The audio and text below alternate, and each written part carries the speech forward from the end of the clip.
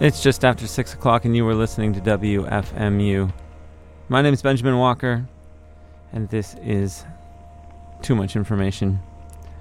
A very special program today, live in the studio for most of the hour. We have the legislative artist Lori Jo Reynolds. She'll be talking about her work. She's in town for a prize she got this weekend at the Creative Time Summit. And she's one of the amazing individuals behind the TAMS Year 10 campaign. You know, I just don't get inspired by many things, and this is one of the most inspiring projects I've learned about in quite some time. Part art project, part brute force human lobbying. It was a campaign aimed to shut down the TAMS Supermax prison in Illinois, and they did it. So we're going to talk with her in about 10 minutes.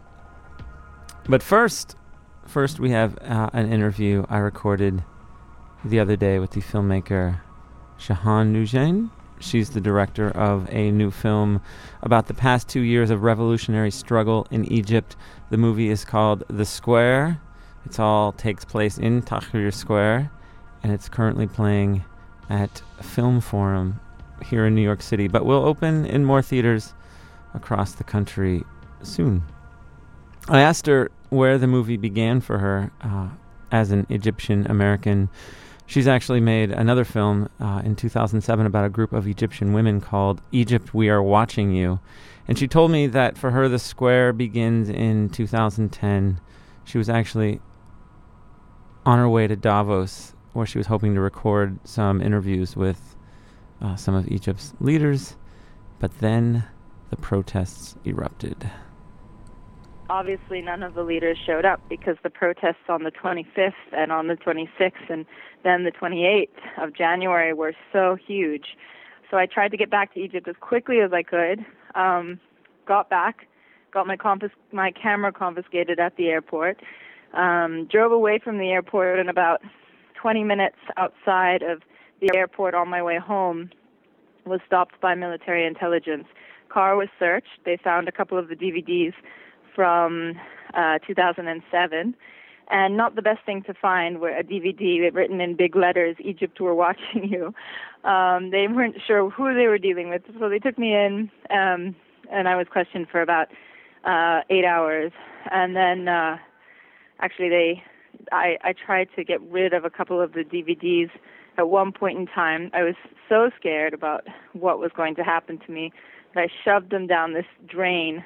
I don't know if you've ever been to a third world country, but in many places there are basically just holes in the ground for a toilet. So I, did the wonderful exercise of trying to get rid of them that way, but was soon joined in the interrogation room by one of the guy that was cleaning the bathrooms, and he was holding this shard of glass in the air and basically said, look what I found.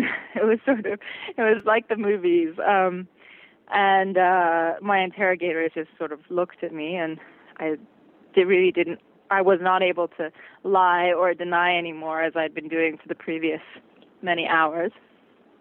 And I think something broke in me at that point where I just said, I came clean. I said, look, I made a film of incredible women in Egypt that I have great admiration for, who are fighting for human rights and freedom of speech, and I'm proud of the film, and I hope you see it, but I don't know what you're going to do to me. And they actually let me go about an hour later. But I think that moment of just stopping the pretending and deciding that I was going to be truthful about how I felt and what I stood for, regardless of the consequences, is a tiny piece of what many people who went down to that square felt, that they just needed to change their relationship with their future and their country. And so when I got to the square, I found this place that was incredibly inspiring, bursting with energy, filled with people who were talking politics to each other for the first time, Muslim, Christian, different classes, men, women, and all sleeping next to each other in a square. And I just felt like this is a moment in history that I have to start capturing. And how does this work? In the film, we meet a bunch of folks who are obviously part of the project, both behind and in front of the cameras and protesting in the square. But there's a lot of danger, people even getting killed. And there are a couple of moments in the film where it seems that whoever's holding the camera is in real trouble. And can you talk about who did this filming and how dangerous it was? Well, this is an incredible part of the story, is that I met my entire crew in the square.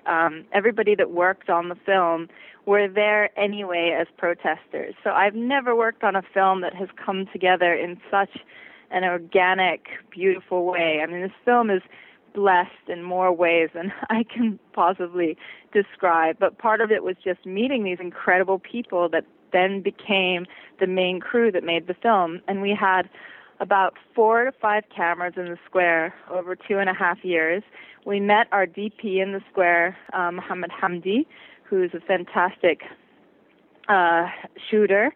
And I met Cressida True, who was somebody who shot throughout the film and filmed a lot with her. She introduced me to her boyfriend at the time, Khalid Abdallah, who is now her husband. I don't know whether Khalid knew at the time when he agreed to be filmed that he would be waking up with a camera next to him.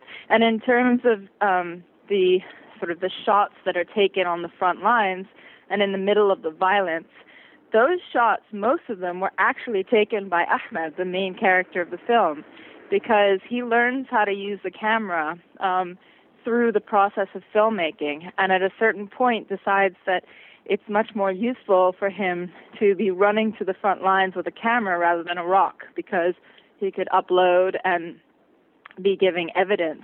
So I'd say about a quarter of the film, and definitely most of the sort of frontline intense footage, is shot by Ahmed. Can you tell us a bit about how you found an ending for the film?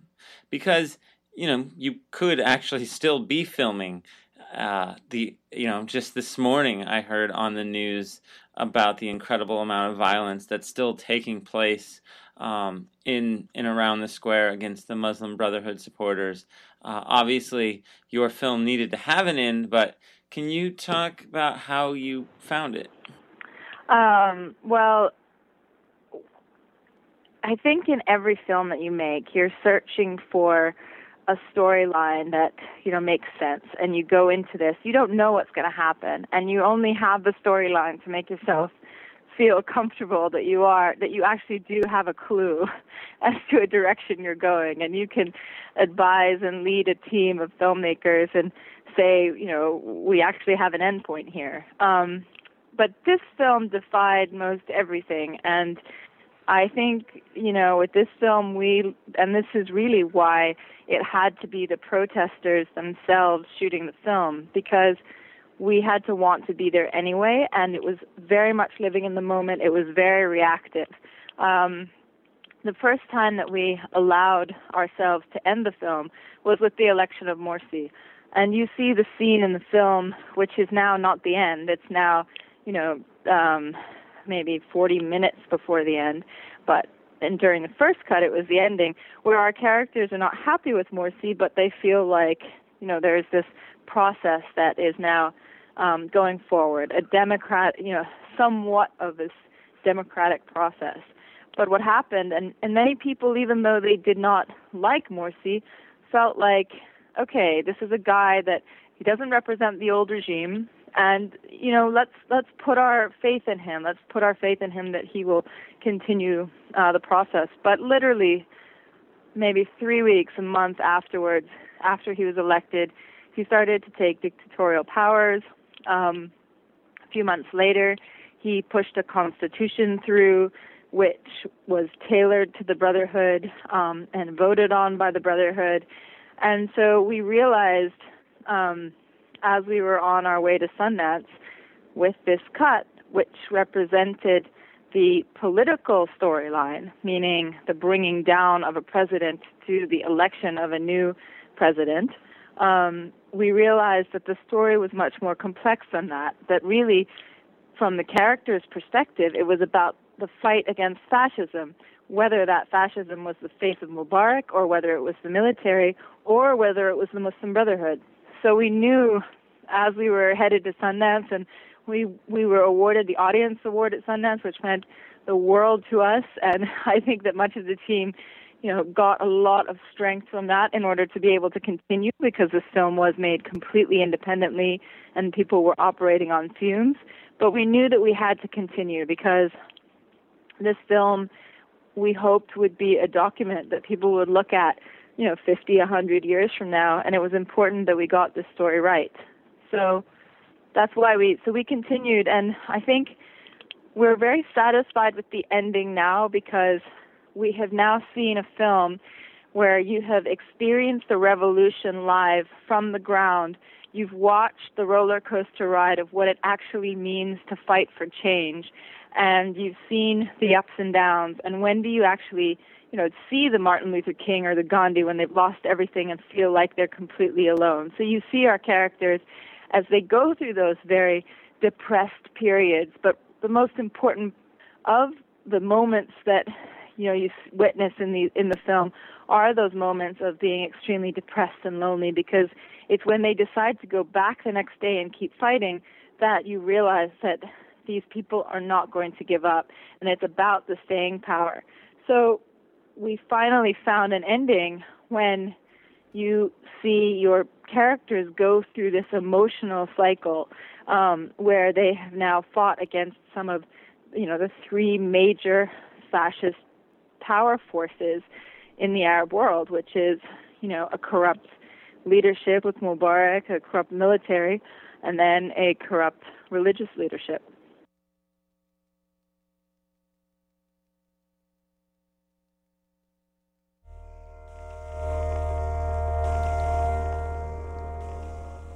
The Square, Jahans Noujain's film, is now playing at Film Forum here in New York City and will be at other theaters soon. Let's check it out.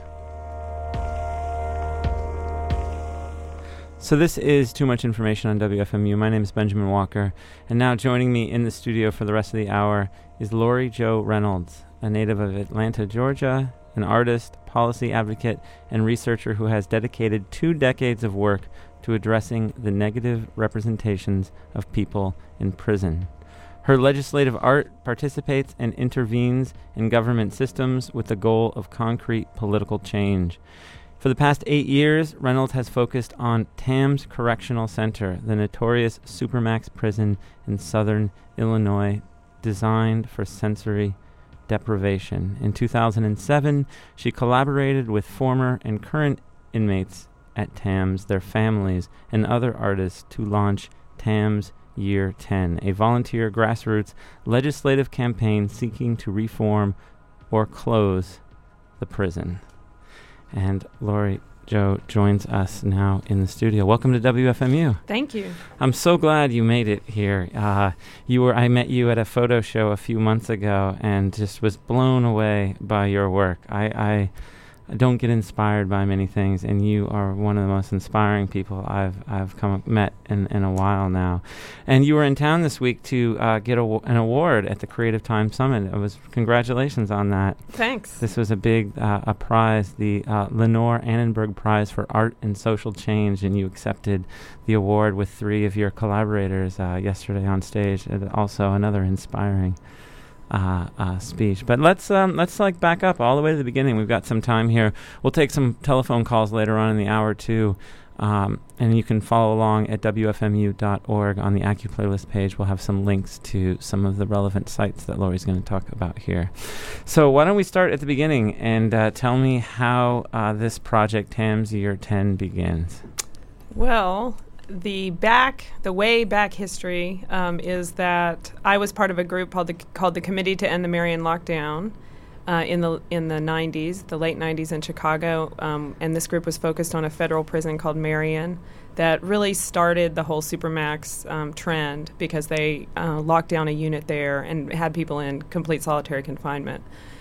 And after that, I met a few mothers who had sons in Tams, and that's really where I got hooked, meeting the mothers and realizing their sons had no human contact. So Tams was built after that. Tams Supermax Prison in Southern Illinois was built in 1998.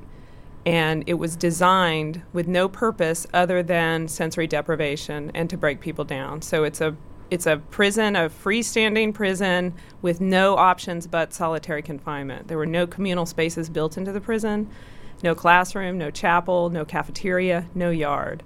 So people exercised in sort of these little dog pens off the side of their pods. Meeting some of those mothers and hearing how it affected them to have their sons there, and also just hearing how their sons were existing, completely blew my mind. I could not believe that we, the people of Illinois, built a prison for that purpose. So 1 year turned into two turned into three, and I still knew these moms.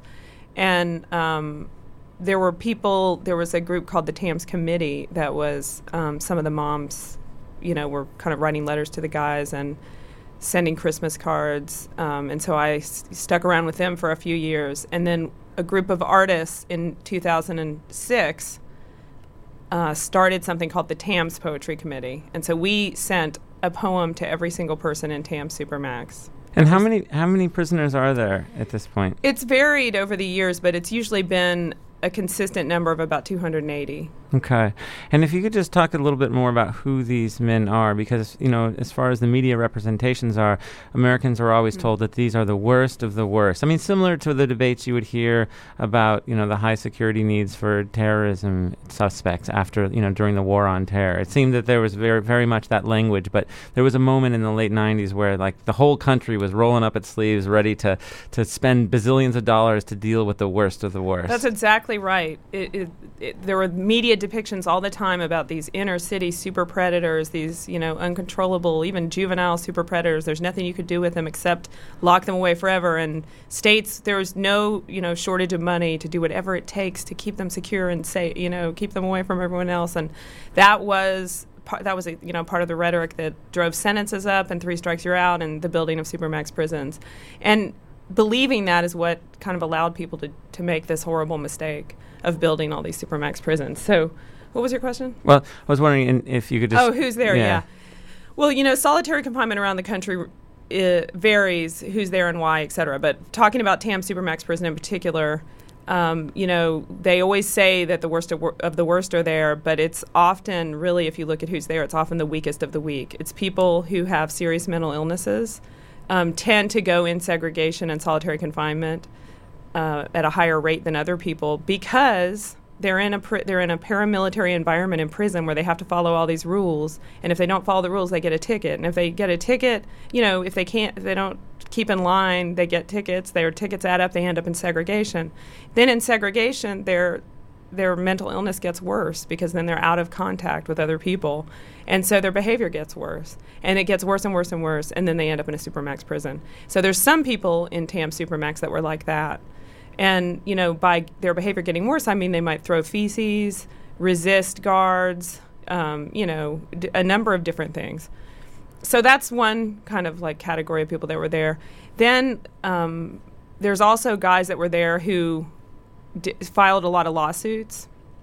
And so they were sent there for retaliation for filing. They're just basically people who are a lot of trouble. And if somebody's filing a lot of lawsuits and being a big pain in the prison, those people, the wardens tend to send to Supermax prisons. Mm-hmm. There's a really great advocate in Illinois who describes who went to TAMS as a game of hearts, where all the wardens got to pick their worst cards and send them there, just whoever they couldn't deal with, But in Illinois, it's different in every state, the dynamic and, everything. But in Illinois, they also sent a lot of guys there who had been leaders in gangs or gang members. Of course, a majority of the people in Illinois prisons are members of a gang or were members of a gang. But they sent a lot of these guys, and, they had been leaders, decades before they got sent there. So, they also sent a lot of guys there who did something. The concept behind TAMS was to send people there who were disruptive or violent in the regular prison system, to send them there and break them down. So they did send people there who had been disruptive, although more than half of them didn't have anything on the record like that. But some people did. The thing is, they were disruptive 10 years before they got sent to TAMS. So by the time they opened it, they had to use it. Wow. And let's talk a little bit about before we get into some of the projects, that you did, a little bit more for people, because again, most of our media representations about what goes on in a supermax prison, or what it might even look like, or what the punishments are very, very concrete in that they are often wrong. So can you maybe talk a little bit more about what some of the men that you've met actually dealt with in some of the conditions, especially the solitary, the effects both physically and mentally? Well, at TAMS Supermax, the effects on people ranged, and it ranges in solitary all across our country. But most people who spend a long time in solitary confinement will start to have some of these symptoms like memory loss, inability to sleep, paranoia, sometimes hallucinations, sometimes psychosis. A certain percentage of people in solitary confinement will have compulsion to suicide. They'll start self-mutilating. A lot of the guys describe people howling at night, people hitting their head against the bars. People often say they can't read anymore because they cannot concentrate anymore. Their mind slips away. They cannot remember what they just read, so they sort of lose the ability to read. And I always accepted that this was true, but I really started to understand it later when I heard the testimony of more psychiatrists, et cetera, about the issue of solitary confinement. And what they say is that being in relation to another person, both with your senses, smelling, touching, seeing, hearing another person, and talking to another person, like intellectually, both of those things are physiological needs because it sets up reference points for your brain that come back to you. You need reference points to kind of have an identity, to know what you are, to know who you are. And that kind of makes sense in a social way. Like I can say, should I send this email or is this too insane? I can say that to someone. We balance ourselves out. And people with mental illness actually need that very strongly, that sense of support to kind of, stay in reality and stay out of psychosis. But we all need it. And when you lose that, when you no longer have reference points, you're not bound, your eyeballs aren't hitting any other eyeballs, you're talking, but it's very distorted because if these guys are yelling down a hallway, there's only 10 guys on a pod, and it's just, and I've been in TAMS and seen these guys cell front, it's like everything is so distorted and weird when you talk because it's all just metal. And concrete. And concrete, yeah. When you start to do that, people lose reference points, and that's where your mind starts to slip. And it makes sense, Yeah, you accepted the award yesterday with a few of your collaborators, and you introduced me to them. And one of them I recorded yesterday a bit. Maybe we should play that now. This is Daryl. We want to introduce him real quick? Sure. It's hard to introduce him. It's hard to do a short introduction for Daryl, but Daryl was actually tortured into a murder confession in Chicago about 26 years ago as part of we had a torture ring by the Chicago police. They tortured about 200 African-American men, and it's taken decades to sort that out, and there's not justice yet. It's still being sorted out. Daryl was one of those guys, so that's why he was in prison. But anyway, after 24 years, he won. He had his conviction overturned. He spent the last 9 years of his sentence in TAMS Supermax in isolation. Yeah, and here's a little bit of him talking about that. It was times in there when Daryl Cannon would wake up in the middle of the night sweating. My nerves was so shot where my hands were shaking, and I laid on the concrete floor. TAMS Supermax was always cold. Winter, summer, fall. Recycle air that they have. There are no windows that you can open, so it's always cold. It was times that my nerves got so bad that I was borderline losing my mind. And I just laid on the floor in just my shorts, and I stretched out as if I was on the cross or something. And I would lay in that position until the coldness of that concrete would bring my body temperature down. Then I was able to get up, go to the sink, throw some water on my face, and then go back to bed. That is a feeling that I never, and I pray that I never experience again, because you're on borderline, make no mistakes about that, about almost in losing your mind. And, it wasn't a piece of cake at all. In fact, I contracted hepatitis of the liver while in TAMS because I drank contaminated water. I had no other choice. I had to do that or else my kidneys would have shut down.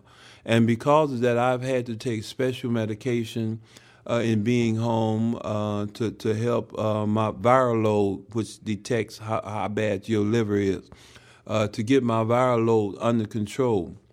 That wasn't easy. The medicine that they gave me is medicine that would make you sick. You will have weight loss, sweat, shakes, the whole works. So you see, I did in fact suffer, and I continue to have different little changes that I have to go through. But praise be to God, my health is much better now than it was while I was in TAMS. I had no intentions of being broken. The same way I walked into TAMS Supermax upright, I intended to walk out of there upright. In my right state of mind, not having any of the ills that exist with the guys who have been there a year, 2 years, 3 years. The spirit of my mother and my grandmother is embodied in me. And those two ladies ran our household. The men were there, but those ladies ran the household, and I happened to be the baby of the family. So I was able to experience and see the strength in those women. And those two women are deceased, and their spirits have been embodied in me to ensure that Daryl Cannon would be one stubborn son of a gun that you would not break. So here's the question I have for you. It seems that, and this is not, there are probably many men like yourself who get out of there and they never want to think about this again. Right. And this is not saying there's something wrong with their character, because I could see why that would be a natural and smart response. Yes. You are staying in it. You are really dedicated. You've been working on this project. You seem really committed to staying on top of it, like almost reliving it. Why? I do relive it, and it's painful every time I relive it. Matter of fact, my stomach, normally I would have my Pepto-Bismol right here with me now, to take my Pepto, because every time I relive this ordeal, my internal system is bad. But Daryl Cannon feels that God had a purpose for allowing me to survive 9 years of hell in TAMS. My mother and my grandmother was with me to help me for a reason. And that reason is there are tons of people throughout the United States who need a Daryl Cannon to speak about the atrocities that happened in TAMS.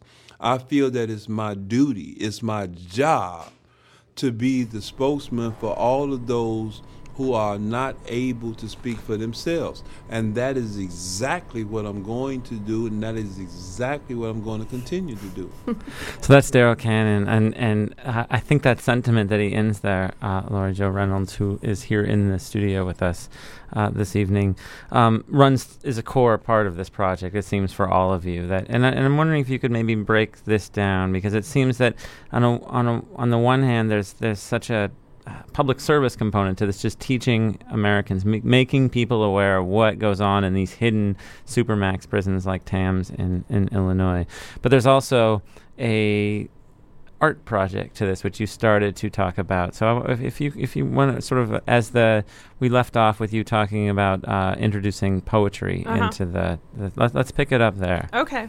Well, first of all, let me say that hearing from Daryl just now, you can see how critical these guys were to this campaign. There would be no campaign if these guys didn't step up and go talk literally hundreds of places, go to hearings, events, talk to press, etc., about their experiences. And so having said that, let's go back to the story. So we wrote poetry, or we didn't write it, we sent poetry to the men in TAMS, and they sent poetry back, some of them, or they said they didn't like the poetry, some of them. But we started a dialogue with them. And so they started to talk about TAMS, and what is going on there and the symptoms they were having. And they started asking for help. So one guy actually wrote and said, "Hey, this poetry is great, but could you please tell the governor what they're doing to us down here?" So he, in a sense, and all of them redirected us to what they needed, which was they needed help. They wanted somebody. They were down there. They can't make phone calls. It's 8 hours south of Chicago. They felt completely forgotten and like they were going to die there. And there was absolutely nothing happening in terms of advocacy or doing anything about this prison. And they just said help. So we started using their letters as testimony. Taking testimony out of their letters and taking that to public events, and the important thing we did is actually create a legislative campaign, and that's when we launched TAMS Year 10. And TAMS Year 10, the concept was this is a legislative campaign. The goal is policy change. The goal is either to reform or close the Supermax prison. And it was called TAMS Year 10 because we launched it on the 10-year anniversary of the opening of the Supermax. So it was opened in 1998. TAMS Year 10 was launched in 2008. And we weren't putting this out into the ether. We weren't trying to talk to, just anybody, hey, here's the problem. We were really focusing on decision makers. We were focusing especially on the legislature and saying to them, you need to provide some oversight at this prison. We've had this prison around for 10 years. When these guys were sent there originally in 1998, they were told they only had to be there 1 year. And if they were good and didn't have disciplinary problems, they could leave after a year. Well, 1 year turned into 10 for 1/3 of those men. And for all the rest, it was 8 or 9 or 7 or 6 or 5 years. So you have the poetry and some of the letters that are coming out that are some of the documentation that you're spreading. But there's also a photo project. And this, to me, is one of the ones that really moved me. This is called Photos from Solitary. Photo Requests from Solitary. Could you tell us about this one? Sure. Well, so part of our campaign, of course, was to focus on legislators. But what we need to focus on legislators is other people who care about the men at TAMS Supermax. So we had to do a cultural campaign to direct people to learn about TAMS, care about it, and then be willing to be part of our campaign and contact our legislators. So this is one of the projects that we did. This was both for the men, and it was also, to help spread the word about solitary confinement. So we sent a letter and a form to every man in TAMS and said, we will take a photograph for you of anything you want, real or imagined. Just fill out this form and let us know. And so we got these requests of what they wanted a photograph of. They could have one photograph. And the requests ranged from, a gray and white horse in weather cold enough so you could see his breath, with this particular thing symbolizing, the freedom that's found in nature. I mean, these were incredibly specific requests. Another guy wanted a photo of a woman on a lake fishing with an empty chair next to her that said "Free Bird," with a cooler of beer, with a Harley Davidson in the back, Harley Davidson there, and then the picture was supposed to be taken from the lake towards the woman, and the woman should be over 40. We were very impressed with that. We had, of course, quite a few requests of different neighborhoods and different streets. So like 63rd and Marshfield facing east at 2 p.m. Go out and tell everyone that it's for D-Man. Make sure you get my auntie's house. It's the greenhouse, et cetera. So, there's a link I just want to point out that on the playlist page for today that to a gallery where you can see many of these photos. Some of them you had to do like Photoshop with, like the pile of money. Yes, exactly. One photo request was for my mom with a mansion, with a pile of money in the front of the mansion and a Hummer. And he sent us a photograph of his mother in order to take this picture. I don't know if he even knows what Photoshop is, but hey, we said anything. So he sent us a photo of his mother, and the wonderful artist Janine Olson photoshopped this picture together, and it's all, you should look at it. It's a very vibrant photograph of a mansion, and this mother's in the foreground, and she's really young, and she's wearing a jersey, and she looks tough, and there's money on the ground, and it's really a fantastic photo. This guy, we learned later from letters that he sent later that his mom had died while he was in TAMS, and that it had been just devastating to him, and so this was sort of a memorial to her, kind of a way to combine what she should have had with, all in a photograph. And in fact, now that I'm on the topic, quite a few of the guys we work with, their mothers died while they were in TAMS, and they say, a form of anguish like no other to to have to grieve in isolation your mother's death, you know. And in fact, both Akeem and Daryl, who we'll hear from Akeem later, but both of their mothers died while they were in Tams. Let's actually hear from Akeem now. Our guest today on the program is Lori Jo Reynolds, a legislative artist, and we're going to talk about what that means and what the accomplishments of this campaign are in a moment. We'll take some calls as well, 201-209-9368. But first, let's hear from Akeem, one of the other amazing individuals working with Lori Jo Reynolds on this project.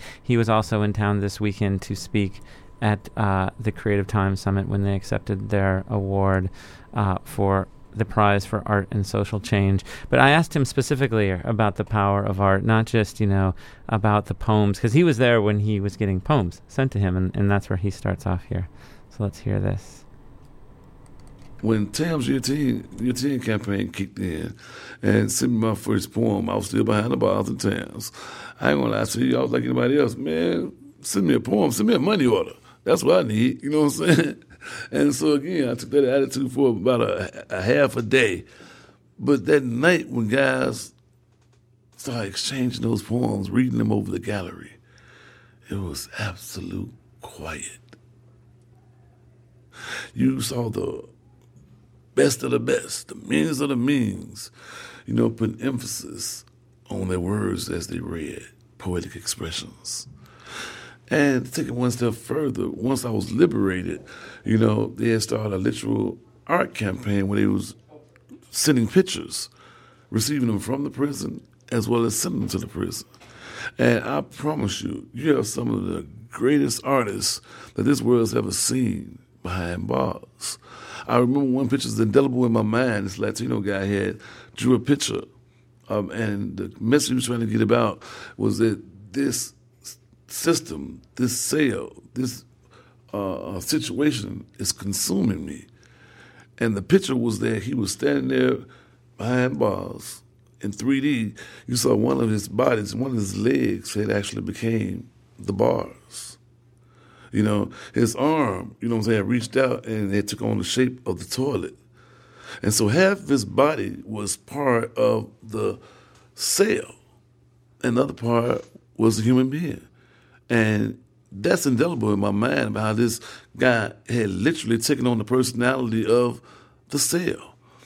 I remember also being free how they had an auction and they had taken pictures from the guys who had sent photos to your tier campaign, and it was like, my God, these guys did this art? I mean, to literally take, they didn't have real colors. They took, like the color from your underwear and a bag of the potato chips came and wetted it and made the little ink, little red come off that, bled it off, and then to bleed that same color into make their papers color. They didn't have no crayons, no paint, but they found creative ways to bring color to their expressions. And, these same guys who was the rough of the rough, now they was actually, competing and asking for constructive criticism about the pictures that they draw, the poems they write. We even started a Tams newspaper in prison where guys could submit their poetry or their pictures to the chaplain, and they would actually, put together a Tams newspaper with these guys. I have a stack of them at home, because the poetry was so profound. The pictures was so, just mind-blowing that I had to collect them. And so, yes, I'm a living witness of how art and this so-called legislative art had a hand in transforming these guys, not only their minds, but also their hearts. Yeah. But even taking it a step further, how influential was the art part of this, shutting Tams down? It was very, very, very influential. It was like the perfect storm. You had legislators who was actually reading these poems and viewing these pictures, and tears was welling up in their eyes, And so the poems wasn't about Jack and Jill going up the hill. Here I am sitting in this cell, and people try to tell me that I'm living in hell. How are you going to advise me what I'm going through when you don't know, unless it's you? And so just that fast, I'm telling a person about how I'm feeling, You know, and the legislators started to feel it. I thank God for Legislator Amos. I thank him for Eddie Washington, Ricky Hendon, Patricia Van Pelt. You know, these people was moved by these pictures and these verses that they saw and read, and ultimately they put their pen to the paper to sign off and say closed hands. Well, that is Akeem, one of your collaborators, Laurie Jo Reynolds, and he kind of gave away the amazing part of the story, which is you were successful and TAMS was closed. But I want to ask you the same question I asked him there about, like, how influential was the art part of this legislative art project in that success? Well, you know, I think of the whole campaign as legislative art, not just the photo part, not just the poetry part, you know, and not just the graphic design part. There's so many different elements. But it's really, I really think of the whole entire campaign as a system that worked together and was incredibly well integrated. Like our graphic design, our photos, we brought our photos to the State House, our special lobbying cards that were designed, you know, for special purposes. So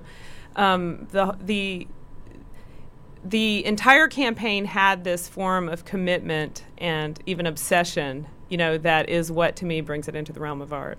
And all these things that we're naming are part of it. So, but I mean, I feel like this is an issue that nonprofits were not taking up at the time, because it was, as you said, this group that was the most demonized group at the time, you know, the Supermax prisoners, the worst of the worst. And I feel like... And we should point out that the prisons have a lot of money and a lot of power. I mean, this is a lot of big business. You know, we all hear about the prison industrial complex, but if there was the front end, it would be, you know, these high security Supermaxes where it's just like bazillions of dollars. Yeah.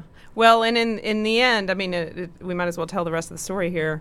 It was the Guards Union that ended up being our major opponent in the fight to close TAMS, and it was Governor Quinn who ultimately made the decision to do it, in an incredibly courageous, principled decision. Yeah.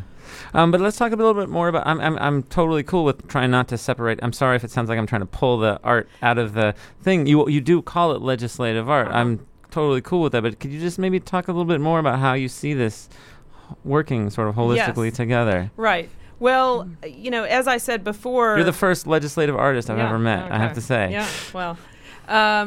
so the idea is that the goal of the art is policy change. You know, it's if there's political art, it means that there's some political goal, and the goal of the art should be policy change, and that's kind of how we saw it. But in terms of how it was working, I mean, the different projects that you've talked about, the photo request project, and having the men's poetry and all this other stuff. And actually just hearing the guys talk and give testimony. And we did performances. I mean, we did all kinds of things. Those are the things that grip the attention of the public. And then one of the principles of our campaign was nothing goes out into the ether. We don't have an event just to have an event. So afterwards, we would get every single person to be very goal-oriented about the next thing they did. And we would keep track of that. So we got everyone's name. You know, we literally said, we're not interested in telling you about this if you're not going to do something about it. It doesn't matter how you feel about it. It matters what you do about it. So we were very... Wow. Well, you know, let me just push on that. Like, I think that there are many artists who make something in hope, have grand ambitions and hopes, realistic, unrealistic, that this art will have an effect. I mean, I don't think that that's something unshared. It's just that, again, you know, one of the reasons I'm so happy to have you here in the studio is that you are really inspiring. You pulled this off, and I'm wondering, you know, if you could just tell us a little bit more about. I mean, yeah, like, so picking that up there, you know, what do you mean, sort of goal oriented? Like, what is it? You know, you just can't put the project out there. Like, this is part of the project. Then is what you're, if I'm understanding you. Right. Well, I mean, if we just had the photo request from Solitary Project and everyone saw it and said, "Oh my God, I'm stricken by these requests. I realize that these people are suffering, and I want to do something," but then they don't have anything to do. So it doesn't actually. I mean, we're kind of like waiting for their feelings to go up and bounce off the moon and come back down and do something. I mean, there's no vehicle for change there. So we actually had a strategic plan, you know, which was to go to legislators, convince them to provide oversight for this prison. We actually studied the 3 branches of government. Hey, the executive branch, the legislative branch, and the judicial branch, and realized we had to deal with legislators because the other 2, nothing was going to happen at that moment. So we went to the legislators, and they were very concerned, very upset. We had, we kept track of who had which legislator, and we had constituents go to their legislators. The legislators, they cared. They got really involved. They were amazing.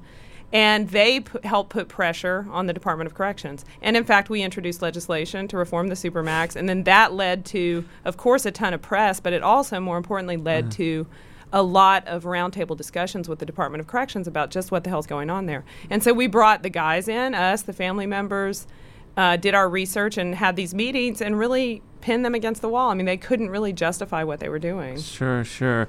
You talk about like giving people an opportunity to move beyond your feelings. I don't care.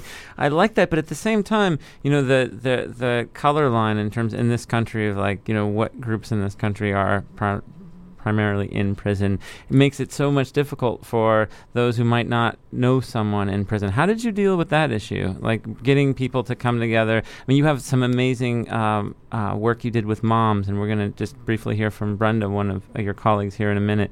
But, and there she talks about mothers having, that is a very easy group. What about people who don't have a connection to someone that was behind bars? That's where, that you answered your own question. That's where the art comes in. I mean, people can hear Akeem, Daryl, these other guys, they can read the testimony and see the photo requests. The photo requests were a huge window for people to care about this, because you just sort of open your mind to realize, God, there's people in there who can't even see an image. Yeah.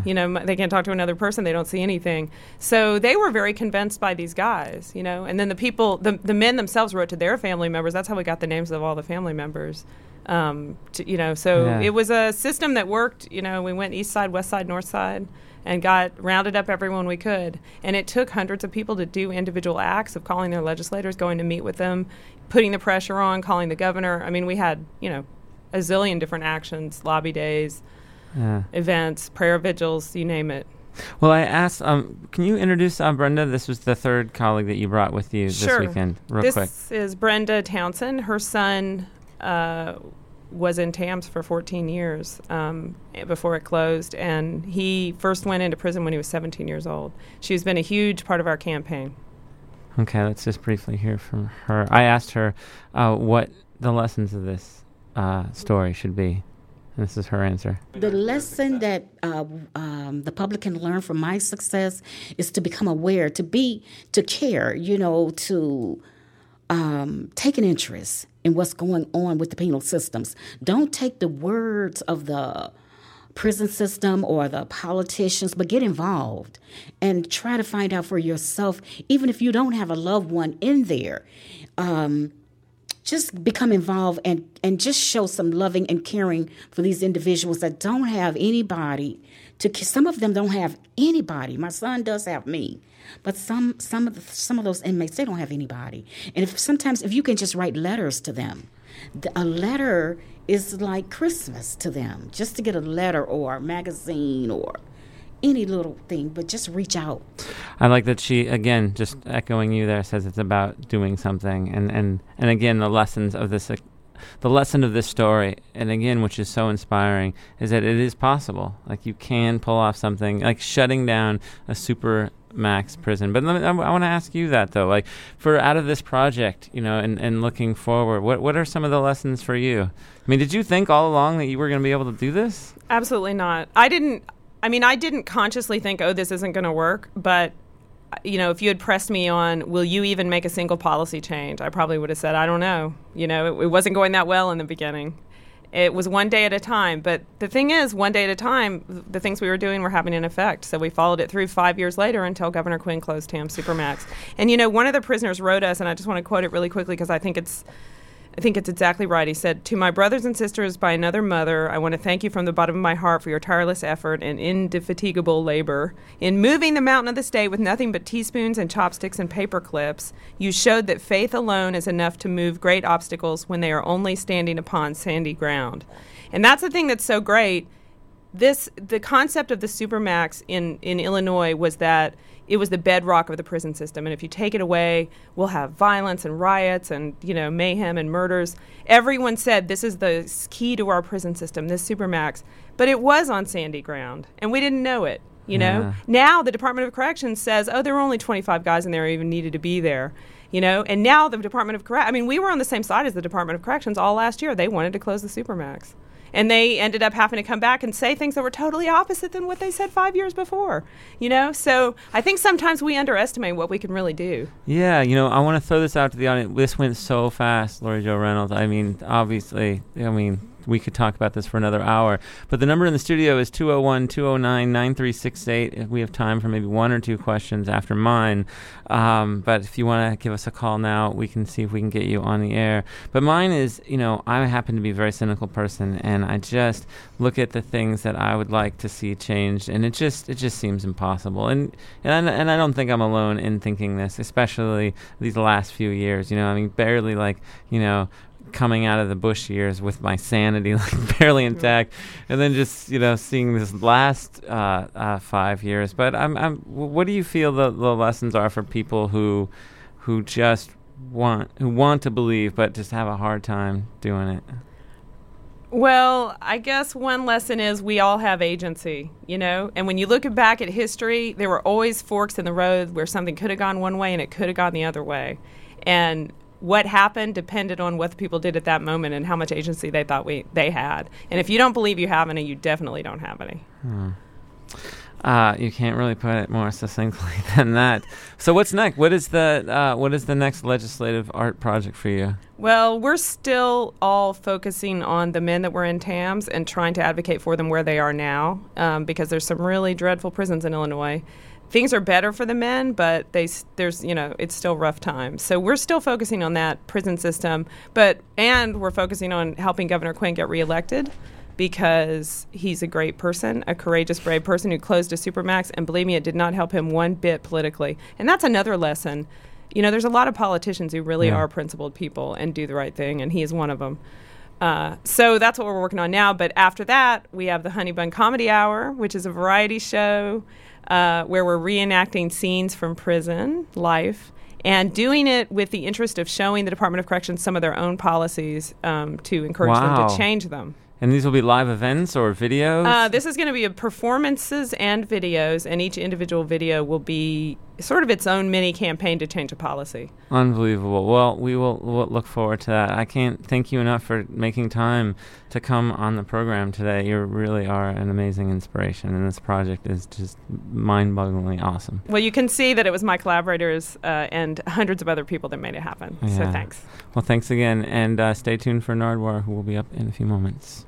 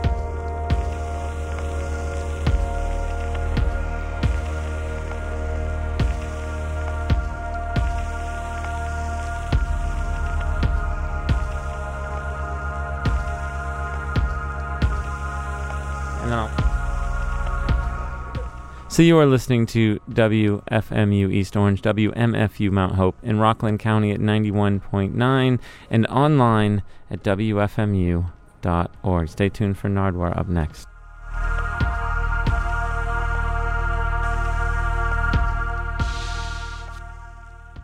Cryptic. Nardwuar. Nardwuar.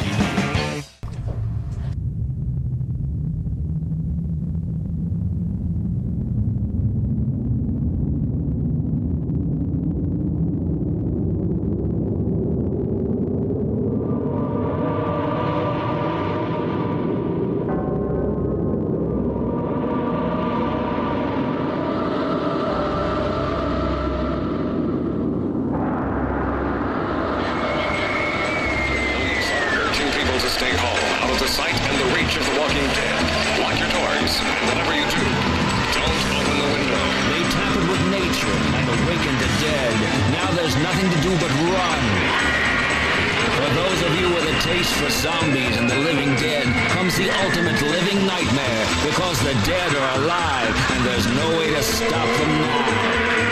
Don't open the window. A special weekend late show from Filmways, rated R. Caution. To avoid fainting, keep repeating.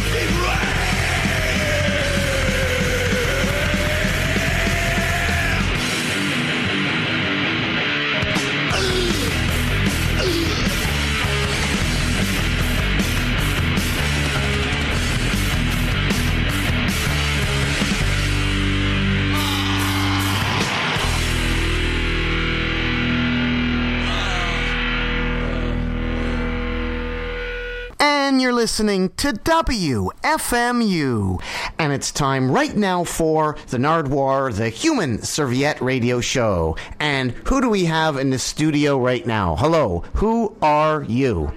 They're coming to get you, Nardwuar. You are Roger Allen. Hello, Roger Allen. Welcome back to the Nardwuar, the Human Serviette Radio Show. Thank you. Now, Roger, who are you exactly? Please explain to the people. You've been on the Nardwuar, the Human Serviette Radio Show so many times, I don't even remember how many times you've been on the Nardwuar, the Human Serviette Radio Show. This is my 10th time on your show. It's amazing. Incredible! And today, we are doing Halloween 22. You've been on the show 10 times. How did we come up with Halloween 22? What's going on today on the Nardwuar, the Human Serviette Radio Show? Halloween 22. Halloween, I didn't think, I'm surprised by that title, Halloween 22. I thought we came up with so many other titles, but that one's completely new. Halloween 22 on the Nardwuar, the Human Serviette Radio Show. Scary music today on the Nardwuar, the Human Serviette Radio Show in honor of Halloween. Playing scary music. I've always really loved Halloween. I love horror films and collecting all the toys, and I collect records, and I've got a lot of what would be considered Halloween-type records, so here we are playing them. And last year you were on the Nardwuar, the Human Serviette Radio Show doing some scary music. What's going to be the difference this time? The difference this time, the music maybe is a little more obscure, not so what would people would consider Halloween music, but it's still haunted music just the same. And where have you got to find all these songs? Where did you find all these songs? Where did I find them? Some are from memory, some are from books, some are from blogs, some are from stores, some are from pirated crazy websites that you can only find late at night. So what did we hear right off the top there? Speaking of stuff people have no idea about, the mainstream Motley Crue! No one has... Oh, you think people have heard of that band? Yeah, right off the top we heard the intro from Motley Crue's Shout at the Devil record, which I remember very vividly walking home from school holding in grade 6 and thinking, like, how in the world am I going to listen to this, as there was only one record player in our house right in the middle of the living room, and you couldn't get away from that imagery. There was also some Number of the Beast by Iron Maiden in there, some Black Sabbath with a demo of Black Sabbath, and Rain and Blood was in there. And in high school, me and some friends did a lip sync to Rain and Blood that involved some cow's blood, and we got in some trouble for that. Where'd you get the blood? We went to a butcher shop and just asked for a bucket of blood. And how did they give you the bucket of blood? Like, just in an actual bucket, or? Yeah, an actual bucket of blood, and then we poured it into sandwich bags and put it in our pockets and basically ripped them open in the gymnasium. That's amazing. People must have gone crazy. They did go crazy. And at the time, you kind of think as a kid, like, what are all these, these teachers, these grown-ups, what's their problem? But as an adult now, I kind of look back and think, well, maybe dousing ourselves in blood was going a little far, but it was effective. We won.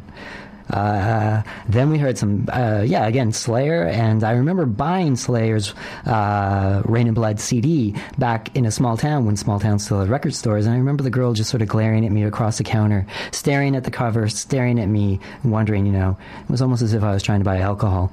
And we ended it there with Celtic Frost. And of course, Celtic Frost are credited as starting the Norwegian black metal scene, as they were heavy influenced by Dark Throne, were heavily influenced by them, both in their attitude, the way they dress, their guitar chords. And Dark Throne's A Blaze in the Northern Sky has a very creepy cover. There's death paint, and this is Halloween, and people love to wear death paint on Halloween. And have you ever heard of the band Gallhammer and Aardvark? No, I haven't. Please, learn me. Learn me. Well, Gallhammer are an all-Japanese Hellhammer-inspired band, and they're terrible. I love the idea, though. It sounds incredible. It does. And because I brought in this